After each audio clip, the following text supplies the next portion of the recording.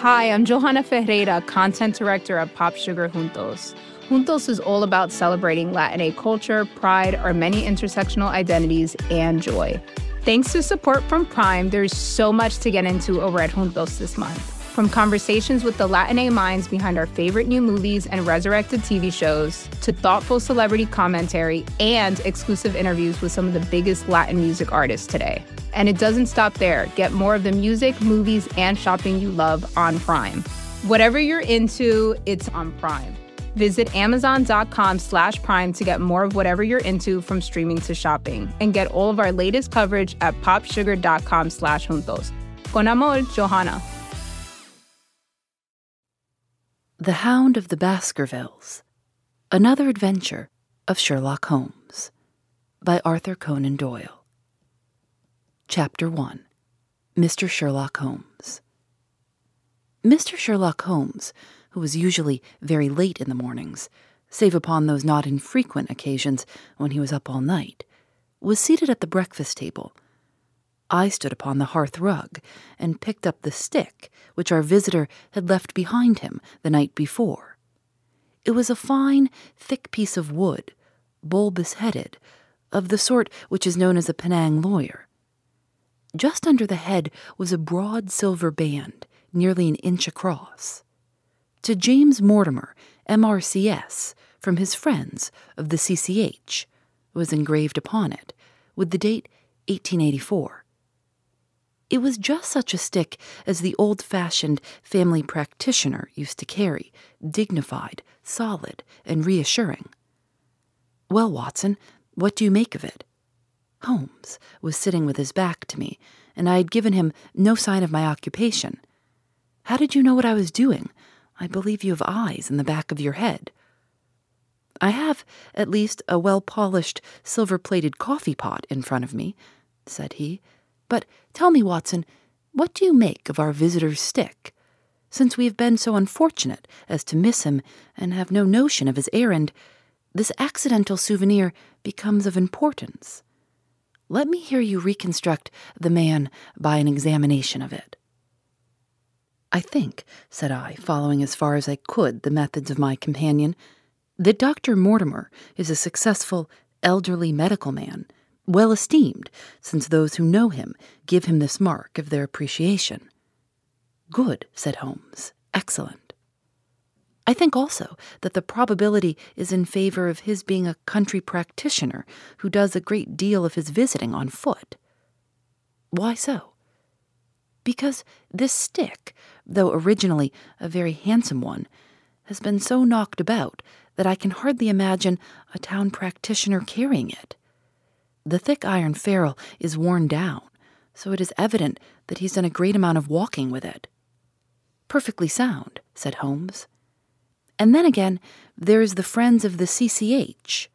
I should guess that to be the something hunt, the local hunt to whose members he has possibly given some surgical assistance, and which has made him a small presentation in return."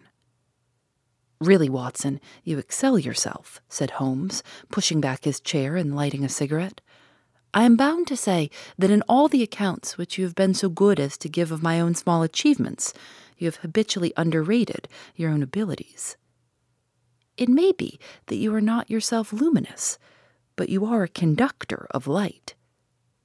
Some people, without possessing genius, have a remarkable power of stimulating it. I confess, my dear fellow, that I am very much in your debt."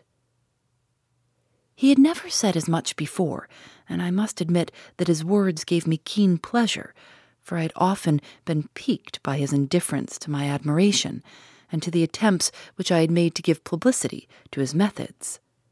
I was proud, too, to think that I had so far mastered his system as to apply it in a way which earned his approval. He now took the stick from my hands and examined it for a few minutes with his naked eyes. Then, with an expression of interest, he laid down his cigarette, and carrying the cane to the window, he looked over it again with a convex lens. "Interesting, though elementary," said he as he returned to his favorite corner of the settee. "There are certainly one or two indications upon the stick. It gives us the basis for several deductions." Has anything escaped me? I asked with some self-importance. I trust that there is nothing of consequence which I've overlooked. I am afraid, my dear Watson, that most of your conclusions were erroneous.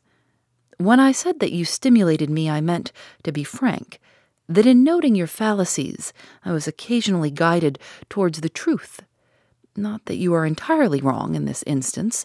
The man is certainly a country practitioner, and he walks a good deal. Then I was right, to that extent.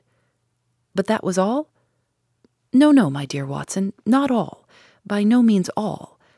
I would suggest, for example, that a presentation to a doctor is more likely to come from a hospital than from a hunt, and that when the initials CC are placed before that hospital, the words Charing Cross very naturally suggest themselves. You may be right. The probability lies in that direction, and if we take this as a working hypothesis, we have a fresh basis from which to start our construction of this unknown visitor. Well, then supposing that CCH does stand for Charing Cross Hospital, what further inferences may we draw? Do none suggest themselves? You know my methods. Apply them. I can only think of the obvious conclusion that the man has practiced in town before going to the country. I think that we might venture a little farther than this. Look at it in this light. On what occasion would it be most probable that such a presentation would be made? When would his friends unite to give him a pledge of their goodwill? Obviously, at the moment when Dr. Mortimer withdrew from the service of the hospital in order to start a practice for himself. We know there has been a presentation. We believe there has been a change from a town hospital to a country practice. Is it, then, stretching our inference too far to say that the presentation was on the occasion of the change? It certainly seems probable. Now, you'll observe that he could not have been on the staff of the hospital, since only a man well established in a London practice could hold such a position. And such a one would not drift into the country. What was he, then? If he was in the hospital and yet not on the staff, he could only have been a house surgeon or a house physician, little more than a senior student. And he left 5 years ago. The date is on the stick. So your grave, middle-aged family practitioner vanishes into thin air, my dear Watson, and there emerges a young fellow, under 30, amiable, unambitious, absent-minded, and the possessor of a favorite dog, which I should describe roughly as being larger than a terrier and smaller than a mastiff. I laughed as Sherlock Holmes leaned back in his settee and blew little wavering rings of smoke up to the ceiling. As to the latter part, I have no means of checking you, said I, but at least it is not difficult to find out a few particulars about the man's age and professional career. From my small medical shelf, I took down the medical directory and turned up the name. There were several Mortimers, but only one who could be our visitor. I read his record aloud. Mortimer, James, MRCS, 1882, Grimpen, Dartmoor, Devon, house surgeon from 1882 to 1884 at Charing Cross Hospital, winner of the Jackson Prize for Comparative Pathology with essay entitled Is Disease a Reversion? Corresponding member of the Swedish Pathological Society, author of Some Freaks of Atavism, Lancet, 1882, Do We Progress, Journal of Psychology, March 1883, medical officer for the parishes of Grimpen, Thorsley, and High Barrow. No mention of that local hunt, Watson, said Holmes with a mischievous smile, but a country doctor, as you very astutely observed. I think that I am fairly justified in my inferences. As to the adjectives, I said, if I remember right, amiable, unambitious, and absent-minded. It is my experience that it is only an amiable man in this world who receives testimonials, only an unambitious one who abandons a London career for the country, and only an absent-minded one who leaves his stick and not his visiting card after waiting an hour in your room. And the dog? has been in the habit of carrying the stick behind his master. Being a heavy stick, the dog has held it tightly by the middle, and the marks of his teeth are very plainly visible. The dog's jaw, as shown in the space between these marks, is too broad, in my opinion, for a terrier, and not broad enough for a mastiff. It may have been, yes, by Jove, it is a curly-haired spaniel. He had risen and paced the room as he spoke. Now he halted in the recess of the window. There was such a ring of conviction in his voice that I glanced up in surprise. "My dear fellow, how can you possibly be so sure of that?" "For the very simple reason that I see the dog himself on our very doorstep, and there is the ring of its owner. Don't move, I beg you, Watson. He is a professional brother of yours, and your presence may be of assistance to me. Now is the dramatic moment of fate, Watson, when you hear a step upon the stair which is walking into your life, and you know not whether for good or ill. What does Dr. James Mortimer, the man of science, ask of Sherlock Holmes, the specialist in crime? Come in." The appearance of our visitor was a surprise to me, since I had expected a typical country practitioner. He was a very tall, thin man, with a long nose like a beak, which jutted out between two keen gray eyes, set closely together and sparkling brightly from behind a pair of gold-rimmed glasses. He was clad in a professional but rather slovenly fashion, for his frock coat was dingy and his trousers frayed. Though young, his long back was already bowed, and he walked with a forward thrust of his head and a general air of peering benevolence. As he entered, his eyes fell upon the stick in Holmes's hand, and he ran towards it with an exclamation of joy. "I am so very glad," said he. "I was not sure whether I had left it here or in the shipping office. I would not lose that stick for the world." "A presentation, I see," said Holmes. "Yes, sir." "From Charing Cross Hospital?" "From one or two friends there, on the occasion of my marriage." "Dear, dear, that's bad," said Holmes, shaking his head. Dr. Mortimer blinked through his glasses in mild astonishment. "Why was it bad?" "Only that you have disarranged our little deductions. Your marriage, you say?" "Yes, sir. I married, and so left the hospital, and with it all hopes of a consulting practice. It was necessary to make a home of my own." Come, we're not so far wrong, after all," said Holmes. "And now, Dr. James Mortimer, Mr., sir, Mr., a humble MRCS. And a man of precise mind, evidently. A dabbler in science, Mr. Holmes, a picker-up of shells on the shores of the great unknown ocean. I presume that it is Mr. Sherlock Holmes whom I am addressing, and not— No, this is my friend Dr. Watson." "Glad to meet you, sir. I've heard your name mentioned in connection with that of your friend.